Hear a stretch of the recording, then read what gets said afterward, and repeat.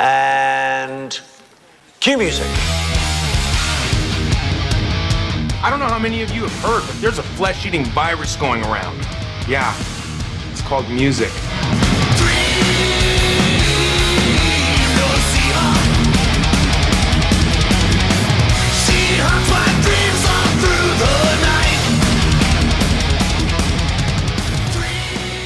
All right, well, we are back for yet another episode. Andy, what's going on in your world, buddy? You staying at home like you're supposed to? I'm being a good boy, although I did go to the liquor store, and I was really disappointed because I didn't see the Busch Light guy again. Well, I think that the liquor store, all those items are considered essential items, so I don't think that that's being bad. You got to do what you got to do sometimes, man. Hey, I did see a stat, though, when I was scrolling through Facebook the other day, that liquor sales are almost like skyrocketing. They're up like 55%. Yeah, I think, if I'm remembering correctly, what I heard was, let's see, beer was up like 40-some%. Yeah, I actually wrote down the numbers because I was a geek. Oh, well, if you got the facts. Yeah, you're right. It said beer was up 42%, and wine was up 66%, and then liquor was up 75%. Yeah, I was going to say, it's super crazy. Like, people are just getting fucked up and... Yeah, really. I don't know. I mean, I think people are stressed out, and I feel like, I hate to say it, but I feel like Courtney and I have drank, more recently than... I mean, for her, she's kind of dealing with the shit at work, so she is, she's dealing with a lot of extra training and blah, blah, blah, and teaching extra classes or whatever she does. But, I know that it's definitely affected her, and I think that it's kind of hard to not just come home and want to wind down with a drink. But then if you're dealing with any of the stress surrounding this thing and you're not even leaving your house, then there's, there's a lot of extra time to just kind of sit around and tie one on, I guess. Yeah, maybe that Busch Light guy getting all those cases, he's like a doctor or something. He's like, fuck, I'm stressed out. I think if I was a doctor, I'd have to drink something harder than that. Maybe he's got some kind of high-stress job like that. Right. Hey, well, I did see something that was at least positive in all this. I don't know if you saw this news story, but Taylor Swift, she is paying the salary of the workers at Grimey's, that record store in Nashville. I did see that. That was really great. Yeah, and she's paying, it said, 3 months of their health care, too. Yeah. So yeah, I mean, that's a pretty damn admirable thing, because it's going to be those small businesses that can't afford to really do much to make it up for their employees that, that aren't going to have a paycheck. I mean, so it's a tough thing, man. It's a lot that everyone's going through right now, I think, Yeah, especially, too, with Nashville. Like, I don't specifically know if that store was impacted, but I know that tornado ripped through there like a month ago. Right. Yeah, I don't know. I don't really know. I've obviously heard of that record store, but I've never been there. I'm not really familiar with what part of Nashville it's in. I think it's just downtown somewhere, but yeah, I mean, hey, say what you want about Tay-Tay. A lot of people seem to think she's a bitch, but, I mean, that's a pretty cool move, Yeah. So. Yeah, I was thinking the same thing. Like, I mean, it's kind of hard to hate her now if you did already. Yeah, people hate everything, though, People just like to hate on shit. That's why we have this podcast, because, we like to hate on shit every once in a while, too. But... Although, I'll be honest, that's a good segue, because I don't know if I actually hate any of these albums that we're about to talk about. Yeah, I don't know if hate is the word for any of them. I suppose I can elaborate on that as we go through it. But yeah, we could probably jump into it. I don't feel like spending too much time talking about the effects of the coronavirus thing, because that's all you see or read anywhere anymore, so people probably don't want to listen to that. Let's move into these albums. The first one I've got is one that you recommended. It is Brian Fallon and Local Honey. Yeah. If you want to start there. Well, hell yeah, let's start there. I'm fine with whatever, man. I've got pretty much nothing to do today for once. So, since I actually, what I thought was going to be a 2-day project building that patio wall, I mean, I ended up having help and got it done in 1 day, so that was pretty badass. So, Oh, cool. so now Yeah, that wall my looks body cool. is sore, and I don't feel like doing much more than just sitting around drinking beer and talking. So anyhow, I was kind of glad you like recommended this because listening to this Brian Fallon album, like I thought that he sounded familiar, and I was like, "Who is this guy?" Or like, does he just sound like somebody I've heard before? But I looked him up, and he was the guy from the Gaslight Anthem. right. Yeah, so I didn't know that. Yeah, I didn't know if you were a fan of Gaslight Anthem at all, or... I've listened to the 59 sound, and I think it was American Slang. Yeah. Those are ones that Denny told me about. Yeah, I mean, the 59 sound is just... man, I never put that record on and not, like, feel like shit. I almost forgot how good this was. Like, I've never really forgotten how good it was, but yet every time I put it on, I'm surprised. Again, like, fuck, this is a great record, you know? I remember first hearing that album, and, you know, it's one of those few where you bring it home and you throw it on, and as soon as it's done, you're like, fuck, I gotta listen to that again, you know? And I did. I mean, I remember that very, very well, and that is a masterpiece of an album, and I don't think Brian Fallon or Gaslight Anthem has done anything quite as good since, but I do like that American Slang album, and I do like Handwritten. You know, the last album, I can't even remember what the hell it was called, to be honest with you. I didn't buy it. I listened to it once and didn't like it. And then his solo stuff hasn't really done a lot for me. It's like the bulk of his stuff's okay, but I just, you know, the few Gaslight Anthem albums that are good are just, you know, really good, and I just don't think these solo albums have really touched it. And So he just kind of set the bar too high for himself, you're saying? yeah, I mean, maybe. I don't know. I mean, it's not like any of his stuff's bad. It's just he hasn't done a lot for me. And really, this one, I do like it. I like it a lot, but this, to me, is the best thing he's done since Gaslight Anthem's Handwritten album. I am not super in love with this album. It's a good, solid record, and I like it, and I like its sound. But it has its highlights. That song, Vincent, is the shit. I love that song. That was the first couple songs I just kind of thought were okay. And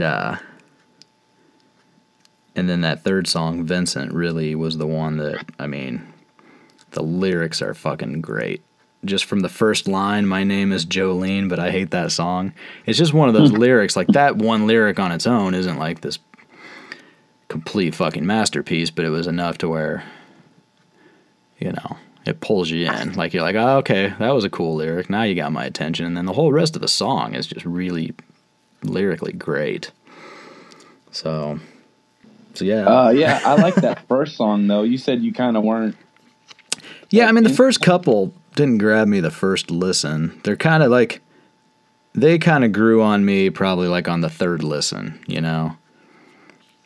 And that just might be because, you know, you go into it and you're trying to, like, you have an expectation. Oh, gotcha. And if it just didn't knock your dick in the dirt right away, maybe you kind of write it off.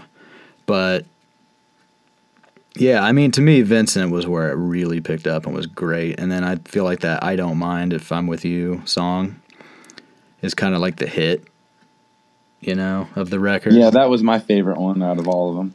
Yeah, I think Vincent's my favorite, but I Don't Mind, I Don't Mind. That one definitely has like the most, I don't know, accessible kind of sound. Like it's the most obvious hook, I guess, you know? So I thought that was cool. I thought Horses was a cool song. And the last song, You Have Stolen My Heart, I thought that was a really cool song. So those were kind of, to me, the highlights. The rest of it was, you know, okay. It's a good, solid listen front to back. I mean, And it might be one of those things that, grows on me with time. And I might like the other songs more down the road, the more I listen to it. And I think part of the problem with this kind of record is, John Moreland kind of dropped the baddest fucking record, like a month ago or so. Whenever that came out, it was like, for this kind of album, and it's almost the same kind of album. It's like a singer-songwriter record, mostly acoustic guitar, and then it has kind of those oddball, atmospheric kind of, modern production touches, kind of the little electronic things thrown around just in the mix here and there. And I don't know. It's tough because I start listening to this and I kind of almost just want to skip to the songs that I like and then go put the John Moreland record on instead. So. Well, speaking of that record, I actually had something I was going to ask you about, and that kind of actually is a good tie into it. Because when I looked up this Brian Fallon album, it came up under the tag of a country. But then when I was listening to it, it doesn't sound like a country album. And even that John Moreland, it wasn't really I wouldn't consider that a country album. But then, do you think they don't really have a genre for it other than singer-songwriter? So everything like this just gets labeled country? Yeah, I feel like if it's, depending on the source, like whether they sub-genre stuff out, like like if they just break everything down into rock, country, pop, hip hop, then yeah, this is probably going to get lumped into country because it's closer to that than really anything else, but it's, to me, it's still Americana, it's your American folk rock kind of thing, Yeah, because that's what popped in my head, because I see Jason Isbell gets labeled as Americana, and I was like, well, I would lump these guys into that category instead of just a country, but I guess, I think like you said, it's just a catch-all that they just throw stuff in. Yeah, it's just, I don't know, lazy, I guess is the word that I would use, because it just seems like you can't, I don't know. It's just tough because nowadays, too, what you hear on modern country radio, 40 years ago, people would have laughed at you. This ain't fucking country. Are you kidding me? So I can't really imagine what, Johnny Cash or Merle Haggard or some of the old school guys, what they would think of modern country. And when you hear a fucking drum machine, because I actually listened to something today just because I came across it scrolling through the new releases, and I can't even remember what the hell it was, but it was some pop country artist that I had heard of before. And I was like, I have no frame of reference to what this fucker sounds like, so I'm going to click on it and listen to it. And it was just terrible. But, it was fairly catchy at the same time, but it was just, I don't know. It was like a drum machine. It was like a pop song.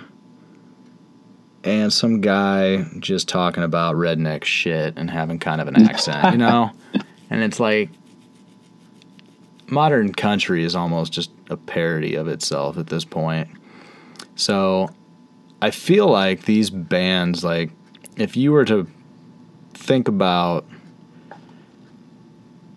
some older singer-songwriter type country artist, say Townes Van Zandt or I don't know, Blaze Foley or Merle Haggard or these guys from the 70s, I think that Jason Isbell and this Brian Fallon record even, you could kind of tie it into that. Maybe they don't have the southern accent, but it would kind of be country if you were comparing it to that. But then all this other country that's out there that some would argue isn't even country music. Yeah, it's just pop music. It's kind of, it's just kind of tainted what people consider country. So it's like, I think now country has like this stigma to it. Like people wouldn't want to be associated with it. Like I wouldn't. There's a lot of country music I love, and you know I wouldn't want my shit to be called country because I wouldn't want people to think that, you know, oh, so you sound like Florida Georgia Line? Fuck no, I don't sound like that, you asshole. That's not what I'm talking about. So yeah, I don't know.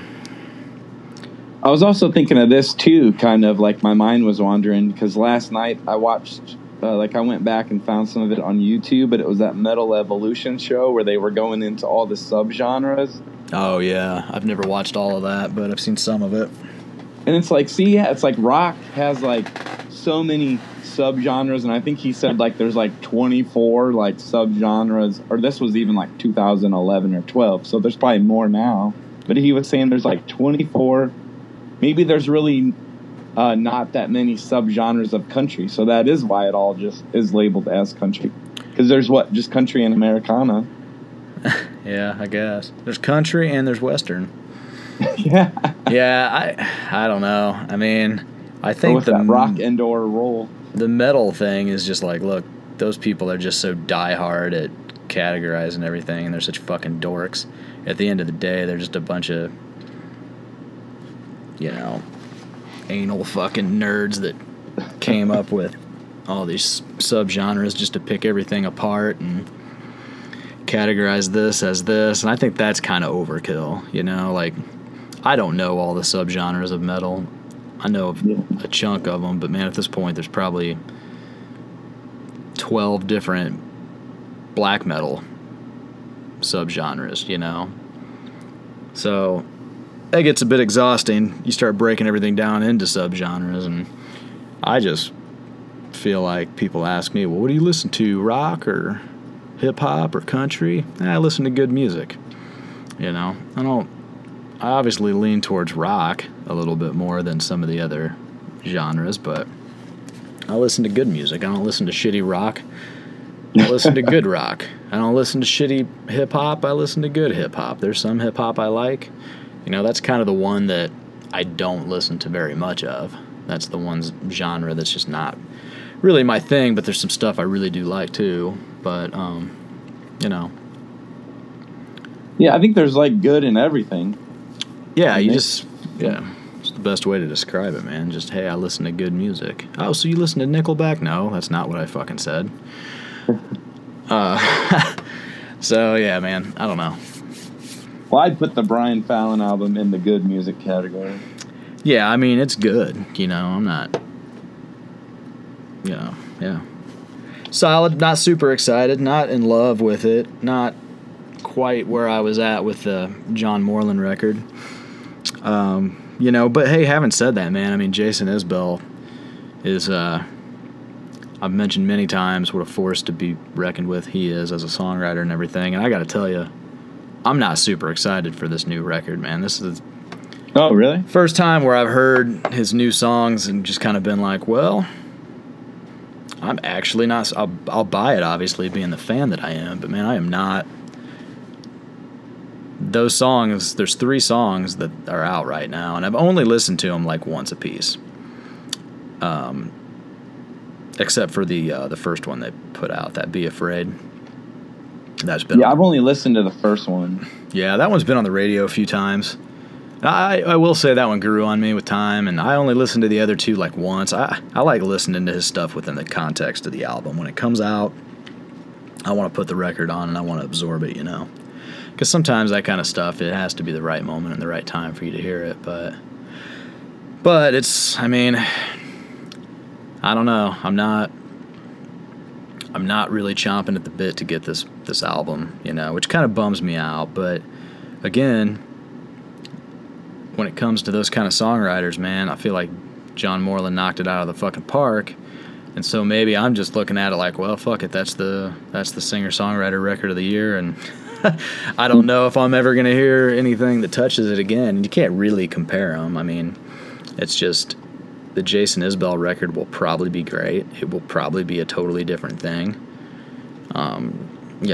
But Although sometimes, like how you're saying, like the 3 songs that are out in advance, like sometimes, like I feel like I like those songs.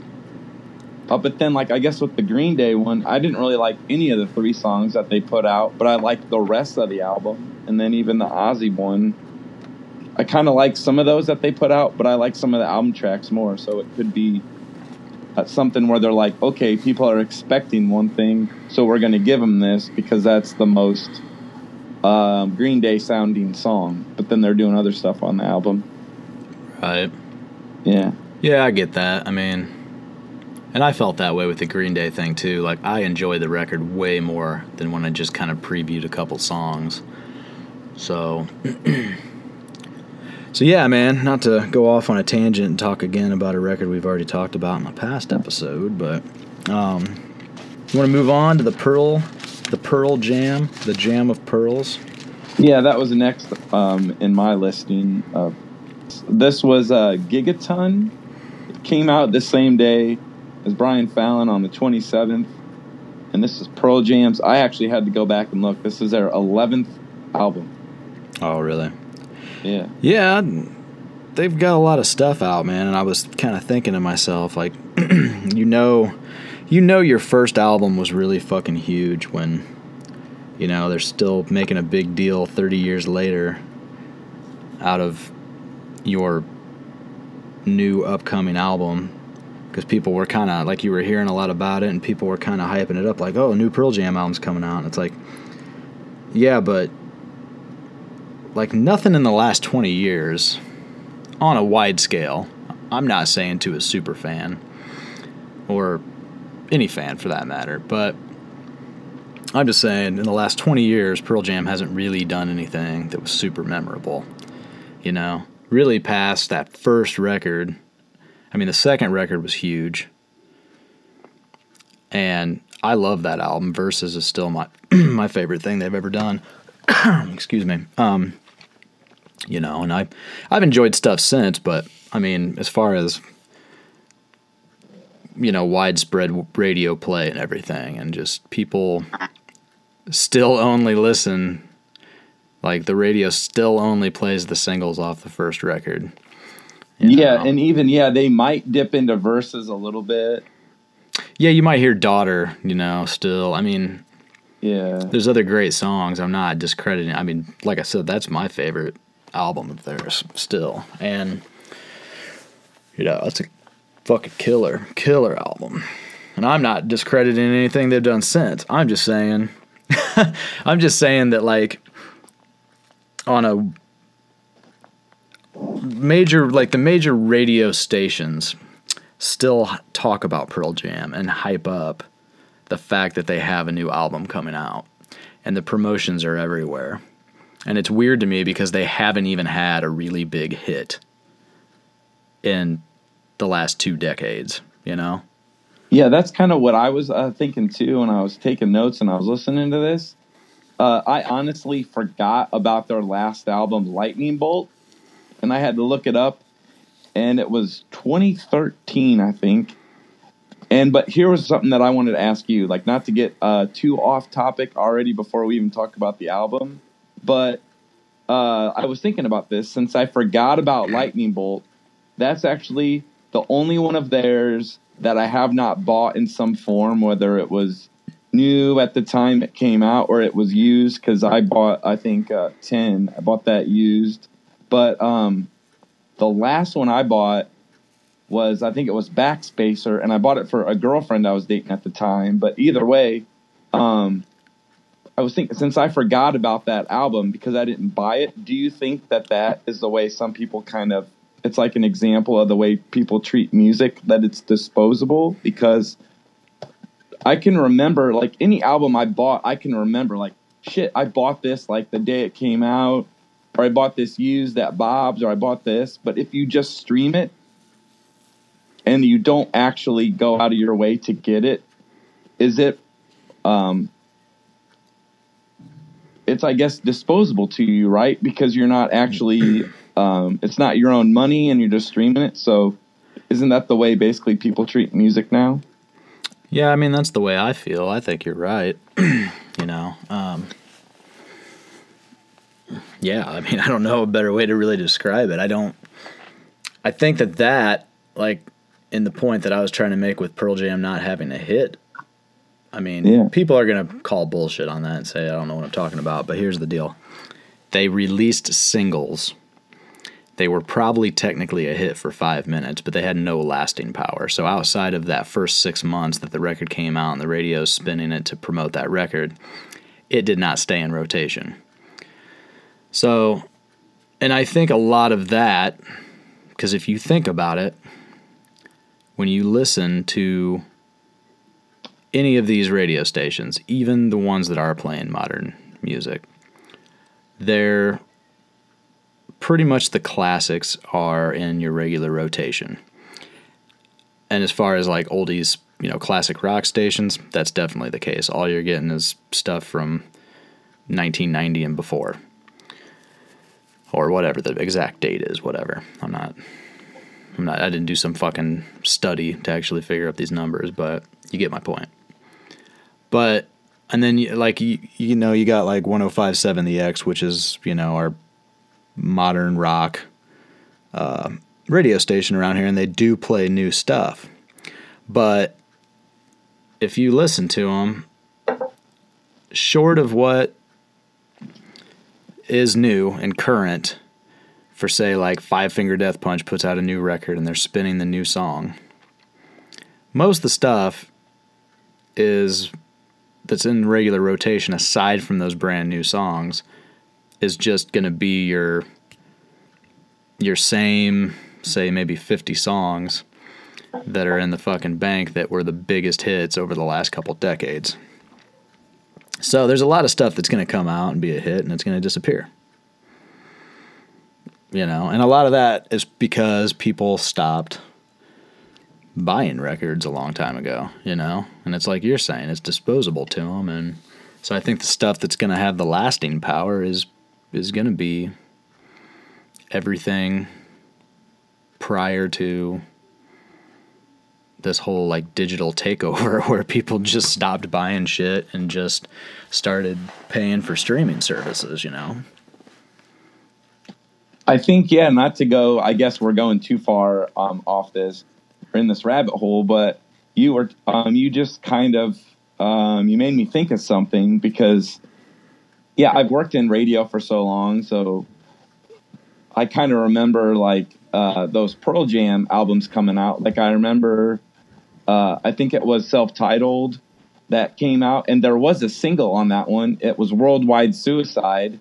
But yeah, you only heard it for about 5 minutes when the album came out. And I think the next one, the last one I bought, I said it was Backspacer, and that came out 2009. I really liked the single that came out from that one. It was, I think it was like The Fixer or something, and that was really good. But I don't know if you could say it was really a hit because I remember haven't heard playing that song it at all in like 10 years. But to your other point, with like bands from the same kind of the 90s that are still around, like Green Day, Foo Fighters, and Chili Peppers, they're still putting out the same amount of albums that Pearl Jam is, but you'll actually still hear those new songs from those bands. Like you'll still hear like Wake Me Up When September Ends. You'll still hear like, I don't know, Walk from the Foo Fighters.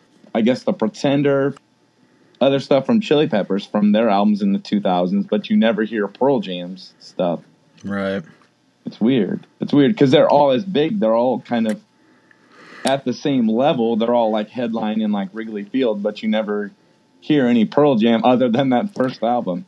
Yeah, and I mean that kind of, that makes my point. I mean, the Foo Fighters have been putting out, like they still have hits on their albums, you know, and the radio keeps playing them because I think they just have more lasting power. I think they were bigger hits. I think more people like them. I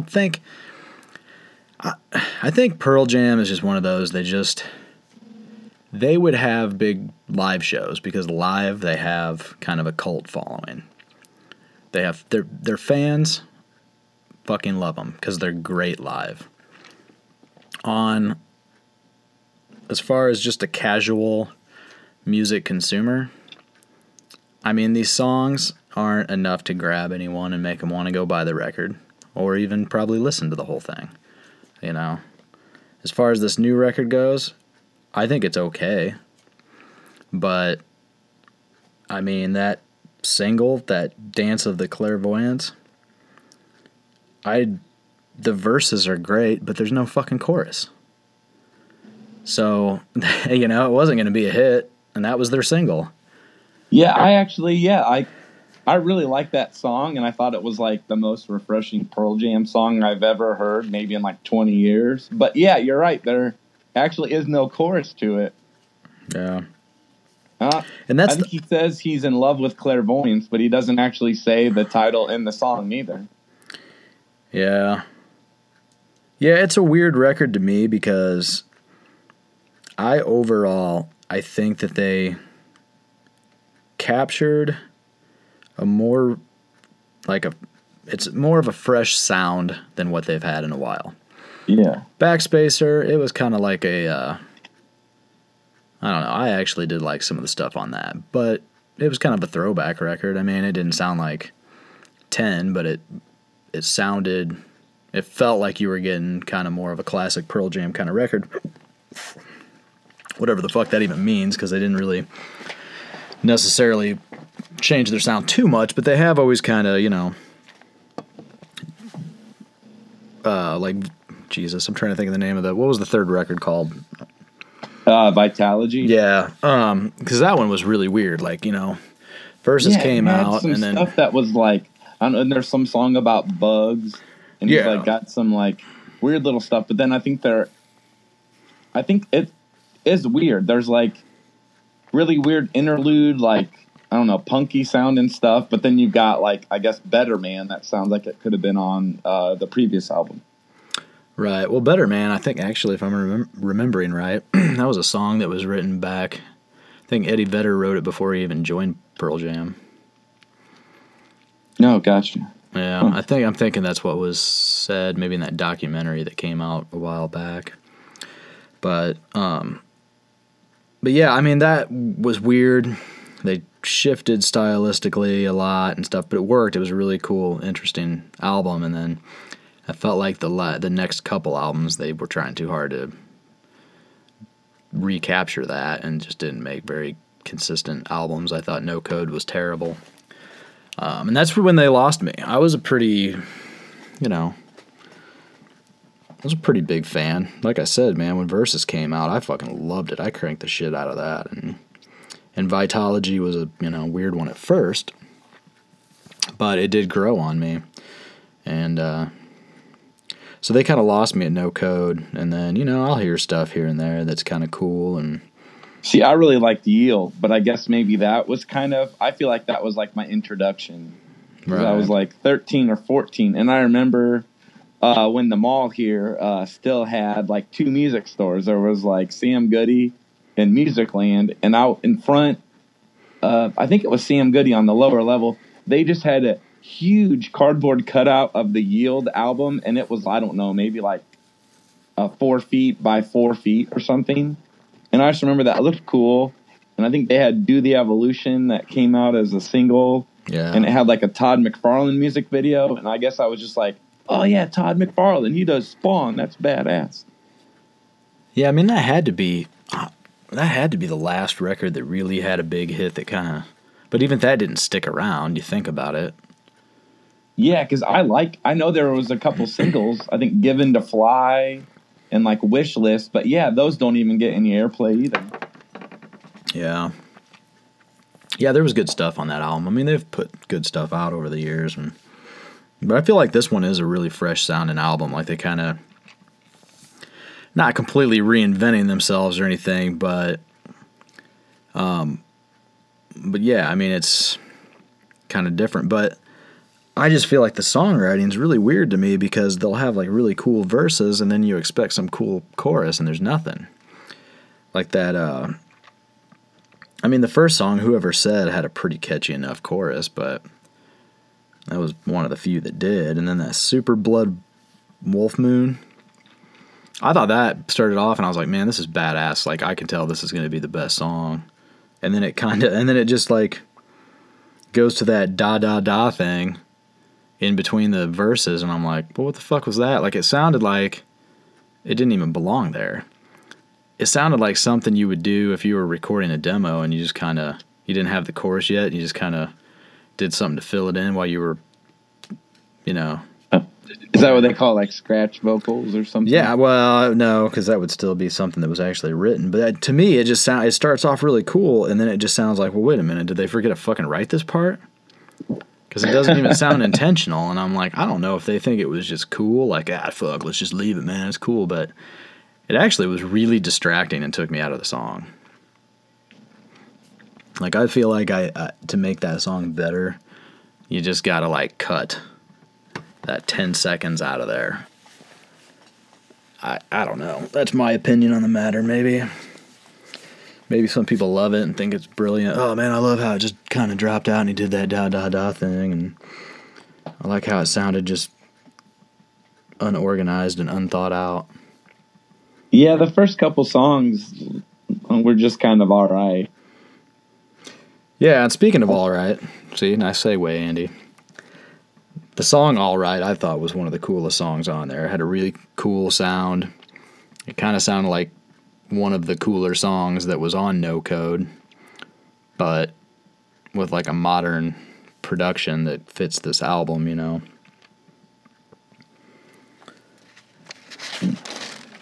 There's one I wanted to highlight, and I don't know how you felt about it, but Quick Escape, I'd say that was like my favorite song on this album. I thought it was okay. It didn't excite me, but it was, you know, it was okay. I mean, that's, like, I guess my opinion on most of the record is just that it's okay.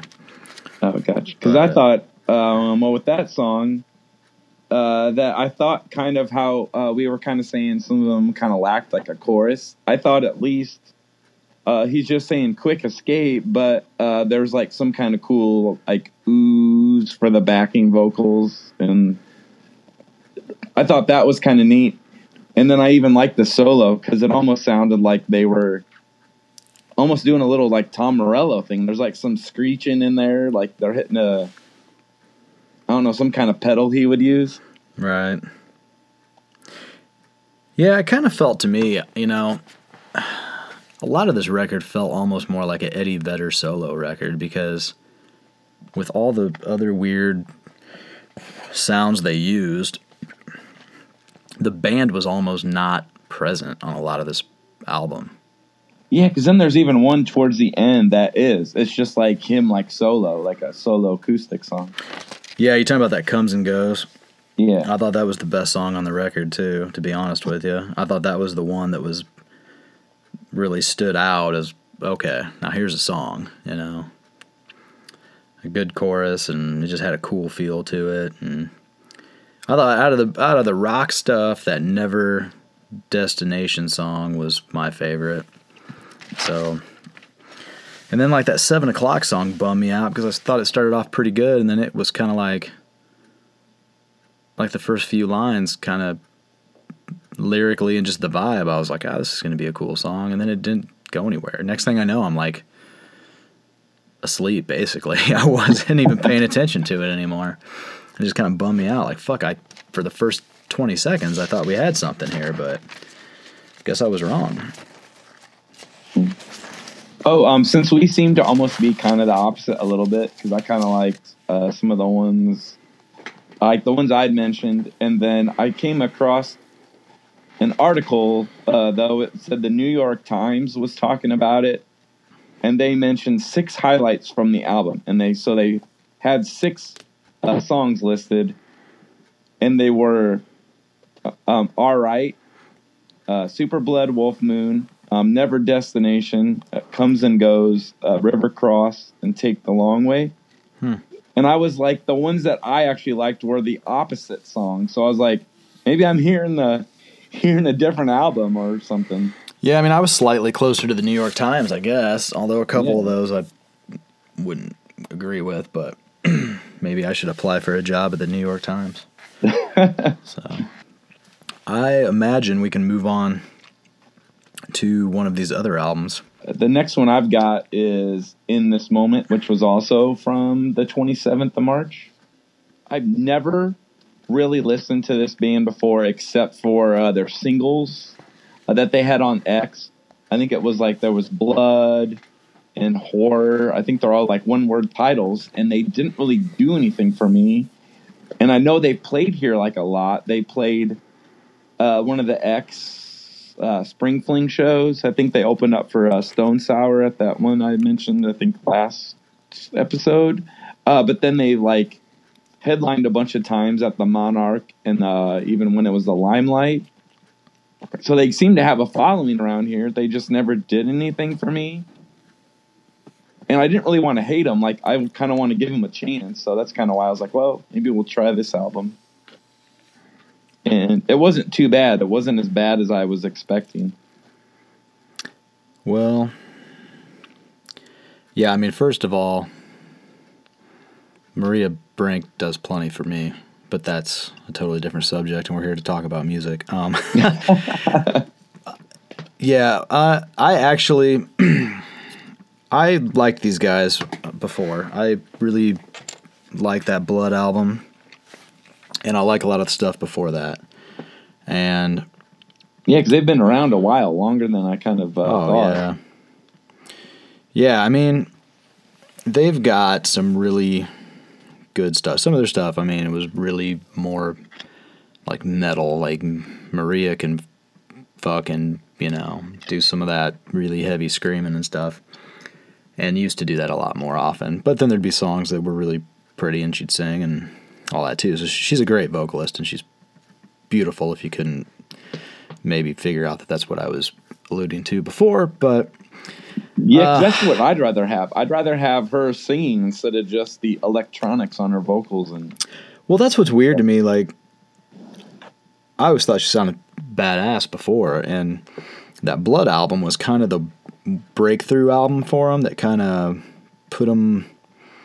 gave them like mainstream success and put them on the map in that regards. I mean, they had a following before that, but it was more metalheads and whatever.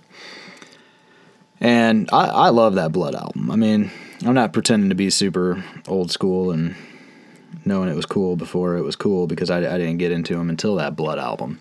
And then I went back and listened to some of the older stuff and was like, oh, they do have some really cool stuff. But whatever the album was after Blood, I'm drawing a blank, but I didn't care for it. They kind of just lost me there, because everything was like one of the songs was called Sex Metal Barbie, I think. Sounds right. Hopefully I didn't fuck any of the words up there, but I'm pretty sure it's called Sex Metal Barbie. And it had pretty much every song on that album was that same kind of thing. Like, it was just some cliche, right? Like, oh, you got a hot chick in a metal band. Let's just... Oh, because I guess they had a hit or something, so they're like, let's just keep going back to that style. Yeah, and it was really just kind of that same, like, Blood had the better production and stuff, like the, radio production and whatever. But I just thought those songs were really cool on that album. It was a great album, and then that next one just lost me. Everything was just cheesy. Everything just felt so contrived, and it was like somebody said, okay, well, you're a hot chick in a metal band. Let's just write every fucking song about that in some way, shape, or form. So I was pretty tired of it. I bought it, and then I didn't really buy anything after that because it was such a letdown. And I've heard some of the stuff that they've put out since. I can't really remember what the last record was called, but I've only heard a couple songs off of it. One of them, I think, was the Black Wedding song with Rob Halford. But this album, I heard the song The In-Between, I think, is the single. Yeah, when I was looking up, that's the one I think they put out first. Yeah, and I saw the video for it because somebody had posted it on Facebook, and I watched it. I dug that song, so I was like, maybe this new album will be cool, And I don't know, it's just kind of... I was listening to it. I listened to the first half of it the first time yesterday, out jogging around the neighborhood, and I was like, I kind of enjoyed it more doing that than sitting and listening to it and just listening to it. So it was a decent enough, I guess, workout companion. But at the same time, first of all, I don't like that Fly Like an Eagle song. I don't like the original. I don't really need a remake. I didn't think the remake was necessarily bad, although she sang it really weird, and it was like distracting me the whole first verse. I'm sitting there going, why is she fucking singing like that? Like, that don't even, like, she was doing something there was weird. something, like with me, when I heard that song, that Fly Like an Eagle, it's like they slowed it way down, and I was like, the drumming and stuff sounded like In the Air Tonight, and I'm like, are they actually covering that song and just singing Fly Like an Eagle? Yeah, it just was nonsense to me. It didn't need to be on there. Yeah. And then that in-between song was cool. That Legacy song is kind of cool. It had kind of a weird retro 80s vibe to it that, like, when the chorus... That's exactly what I thought. I thought it was like, it could have been an 80s power ballad or something. Well, when the chorus finally kicks in, because it kind of slowly builds up, it kind of, like, has a weird feel to it, like it should be in, like, an 80s teen flick or something, you know? I don't know, like in some, like, or just some 80s movie that has, like, some montage scene, you know? I don't know. But those to me were kind of the highlights, because then you get to the We Will Rock You cover, and it's like, okay, I don't think the world really needs another cover of this song. And really all this was just an excuse to get three girls together, flex a little muscle, show some girl power. Yeah, because I was thinking the same thing. I think I don't really follow In This Moment that much, but I do know that they toured with Hailstorm before, and I think that Taylor Momsen, the Pretty Reckless, I think they've toured before, and they were supposed to be touring again. So it kind of sounds like they just kind of covered this, so then that will be like the encore or something on the tour. Right. Yeah, just an excuse to have something, which it probably would be cool live, but, you know, doing covers live is one thing. Yeah, because that's the thing, too. Like, I noticed, they've got that Fly Like an Eagle cover. Then they had this cover. Then the last song on the album, I didn't know what it was, but it says it's a Mazzy Star cover. So I was like, maybe it would have been more impactful to just have, like, the We Will Rock You instead of kind of putting these other ones on there to lessen all the covers. Well, I know when I've listened to Mother, my first thought was, oh, thank God it's not a Danzig cover. Because after having a couple other covers already, I'm like, oh my God, if this is the Danzig song, I'm shutting this motherfucker off. And that song wasn't bad. It was, you know, I guess overall, like, there was really only the two songs I dug, and the rest of it's a pretty tired record. I feel bad saying it. Cause see, that's the thing with me. I think I was a little bit the opposite. Bad. I was trying to give it a chance, but I didn't really like that in-between song, and I was like, okay, this is what I was expecting them to sound like for the entire album. But then Legacy came on, and I was like we were saying, I was like, holy shit, this is like a cool, like, you know, power ballad type of song. But then and then they went in and they had like that Mother, that kind of like mid-tempo song. Then I think they had a couple more, like Born in Flames, and I was like, so I kind of like those mid-tempo ones more than them just being a metal band, a straight metal band, I guess. Yeah, I felt like the mid-tempo stuff was getting old, though. By the time you get to the second half of the record, it's like, okay. I was just sick of it. That's what I said, too. I was like, well, those were kind of cool, but then, the second half, it's all of that, like repeatedly. So it almost lessened the ones I did like. Yeah. I mean, basically, I was out running around the neighborhood yesterday listening to this, and I shut it off and put Blood on and listened to that album. Because it just made me want to listen to the shit that I dig, that they've done, you know. So, and I hate saying that. I hate liking a band and then just not liking anything past an album, because it's not like I'm not giving their new stuff a chance. It's just, Hey, so they're like Pearl Jam, I guess. I hadn't listened to like Adrenalize. That song is badass. I like that Horror song, to be honest with you, and I think Blood is the shit. So, Well, I think I realized too, maybe what my problem was or something with them. Maybe I should go give that older stuff a chance. But I noticed the producer on this album is Kevin Churko, who it says he's produced like all their albums of the last, like, I guess 10 years or so. Then Kevin Churko, I knew that guy's name because he produces all of Five Finger Death Punch's albums. He produced that Ozzy album, Scream. I think there's some other stuff he's produced. And it kind of all has that same, like, style. So maybe that's why I didn't like some of those In This Moment songs, because I'm like, if you just changed out the two vocalists, that Ivan Moody or this Maria Brink, they basically would be the same band. yeah, but Maria's awfully pretty. So I'd rather watch and listen to her, I think. Yeah, I don't know if I think it's to say it'd be the same band, but I see what you're saying. It is that modern, And like the guitar production. tone's the same, or that kind Yeah. of crunchy. Well, I feel like at this point it's like a Maria Brink solo thing anyhow, because she's the only recognizable band member. No one, I mean, that guitar player, I think it's was always her and him that kind of wrote the songs and stuff. But I don't know. She's kind of the star of the show, and it kind of seems like these last couple albums that's kind of been the case. Like, it's all just kind of, hey, let's just let her do her thing and stay the fuck out of her way, because she's, you know, she's selling the records at the end of the day. I mean, because A, she's hot. 2, she's got a cool voice.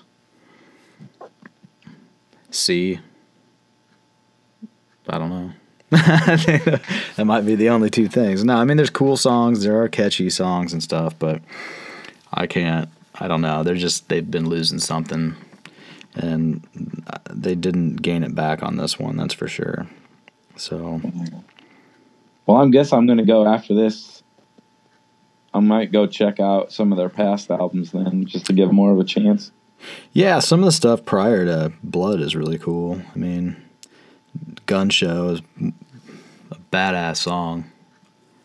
I love that song. I get it in my head, and then it's just like I listened to that one yesterday too. Like, oh, I gotta listen to that one now.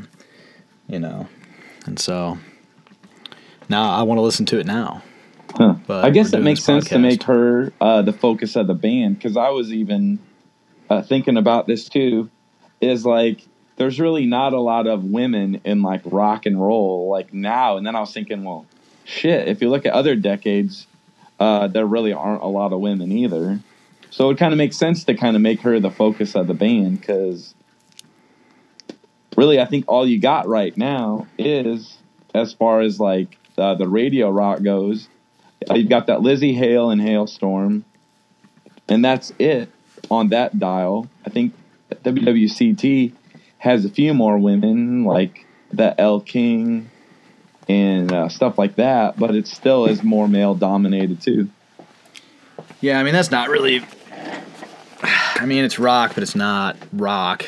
I mean, so. No, I mean, I get it. It's. You know, there really are only those few. That's the funny thing about it, is you got Maria Brink, Lizzie Hale, and Taylor Momsen all in that one song. And when you think about modern rock and who the heavy hitters are when it comes to female singers, you know, those are the 3. I mean, I've heard some of the Pretty Reckless stuff, and it's okay. But I kind of feel the same way about Lizzie Hale and Hailstorm. I mean, she can sing her ass off, and they're a killer band, but at the same time, their songs don't really do shit for me. So, Yeah. that's my opinion. Sorry, there goes our chance at getting Lizzie on the show. Or Maria, for that matter. I'd love to talk to Maria Brink, but she listens to this, which she won't, unless somebody tips her off. She'd probably just think I'm a dick for talking shit about her last couple albums, so. Hey, well, maybe they could come on and then they could, like, prove us wrong or something. Yeah, I don't think they can do that. It's not a right or wrong anyhow. Yeah. It's an opinion thing. Maybe I'm wrong. Maybe we don't know what the fuck we're talking about, Andy, but that's okay. Hey, well, we're not bashing them, really. We're saying they still got some cool stuff. It's entertainment. We're just here to entertain, man. We ain't here to be right or wrong. No. We're just here to talk some shit. So what do we got, man? We're down to the final one. Titans of Creation by Testament. Yeah. This one, like, do you want to start off or do you want me to start off? Because I started off the other one. You have been starting off a lot lately. No, I feel like since like I'm the one who's in the room and you're, you know, calling in, you're the one on call. I feel like I'm talking more than you. And I hope I'm not to where I'm like... No, because I was asking you stuff too. Like, people are listening and they're like, shut the fuck up, Brent. We want to know what Andy thinks. It's well, Oh, go ahead, sorry. I was going to say, I'll start it off then. Well, hell yeah, kick it. No.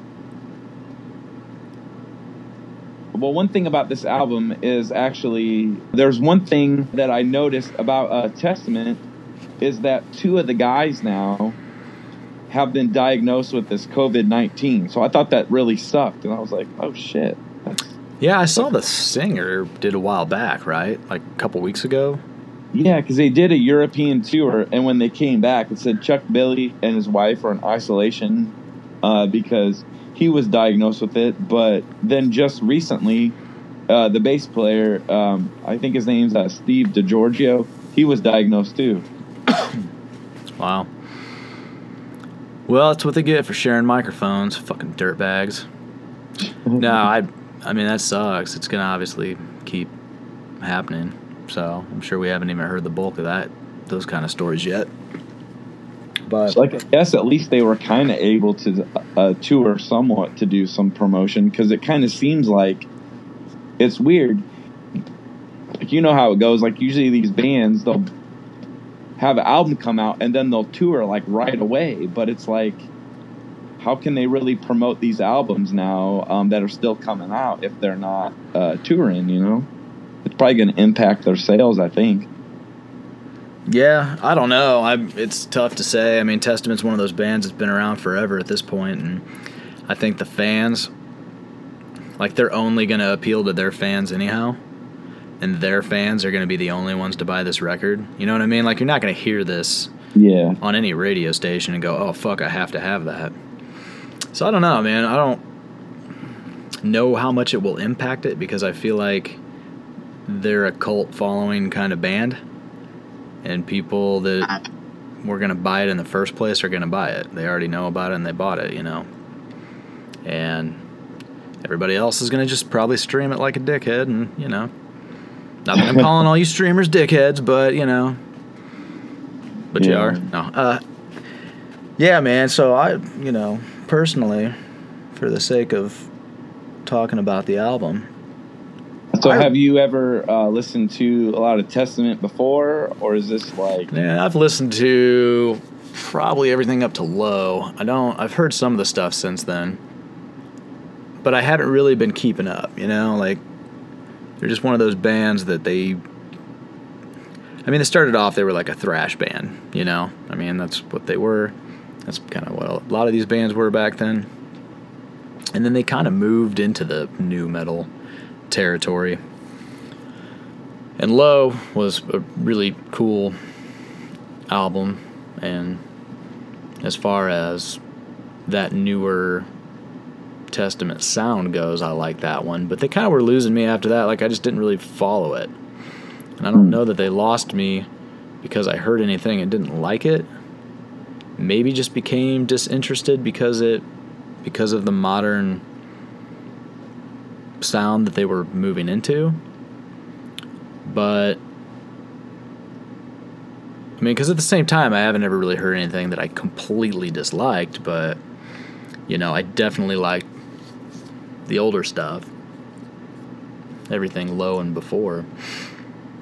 So, this album for me, man, kind of was great.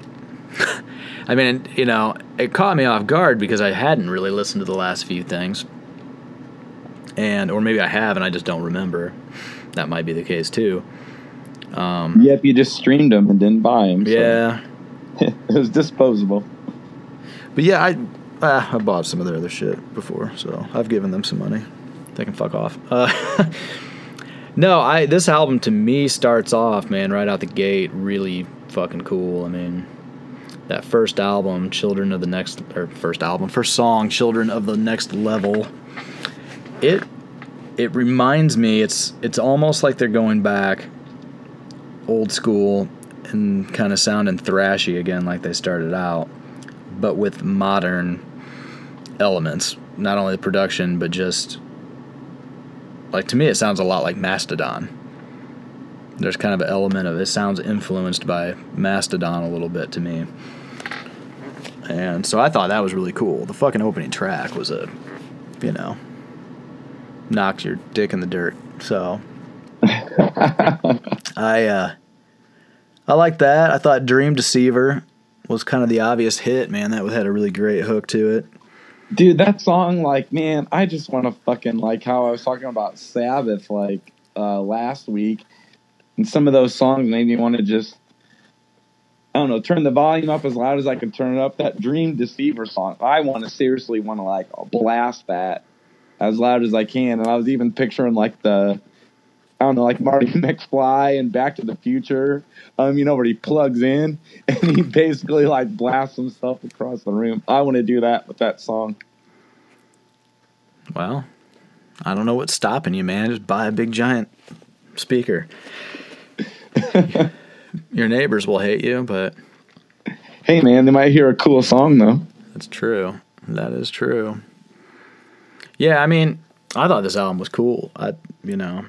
It's towards the end, it gets a little redundant. Like, the last few songs, I kind of could have lived without, But it's got some really badass songs. I mean, those two that I already mentioned, that Night of the Witch song is really cool. It's like an evil sounding song. Yeah. I like evil shit because I'm just twisted and weird. So yeah, man, I don't have a lot to say about it because sometimes it's like, sometimes you can just put an album on and listen to it, and you don't necessarily have to have these long explanations as to why each song is cool and the other songs are kind of lacking, and it's whatever, man. Fuck it. I'm not here to write a extensive review on this. It's a solid record, to be honest with you. I'm probably going to look and see if I can purchase it on vinyl. Hey, I saw they had something. An indie exclusive is a blue colored vinyl. I think the regular is red. So there Sweet. You go. You got your choice. There you go, blue or red. I'll buy fucking one of each, man. I don't care. No, I'm just kidding. But sounded good when it came out of my mouth. I don't give a fuck. I'll buy them both. See, you're familiar with Testament, and you listen to them a lot, and I have only heard them in like name only. Like, I knew the name Chuck Billy, and I know the name, I guess, coming up on like tours, because I think they've toured with Megadeth a lot and stuff. I was thinking back, I think it was like Clash of the Titans or something in the 90s. I think they've toured with them recently, but I just never listened to these guys before, and I feel like when it comes to metal, I'm like a basic bastard. Like, I stick with the Megadeths and the Judas Priests and stuff like that, but I think with being like shut in for a while longer, I'm gonna go and listen to some old school Testament. Hell yeah. Yeah, I mean, some of those other bands are great from the thrash era, Testament, Exodus. I mean, if you're into Megadeth, and I mean, I guess I don't know. You only mentioned Megadeth. That might be the only thrash band you're into at this point, but Well, there's Metallica started out thrashy, Right. and there's Anthrax. Yeah, I was gonna say Anthrax. That's one of the few bands that, to me, they get better every album.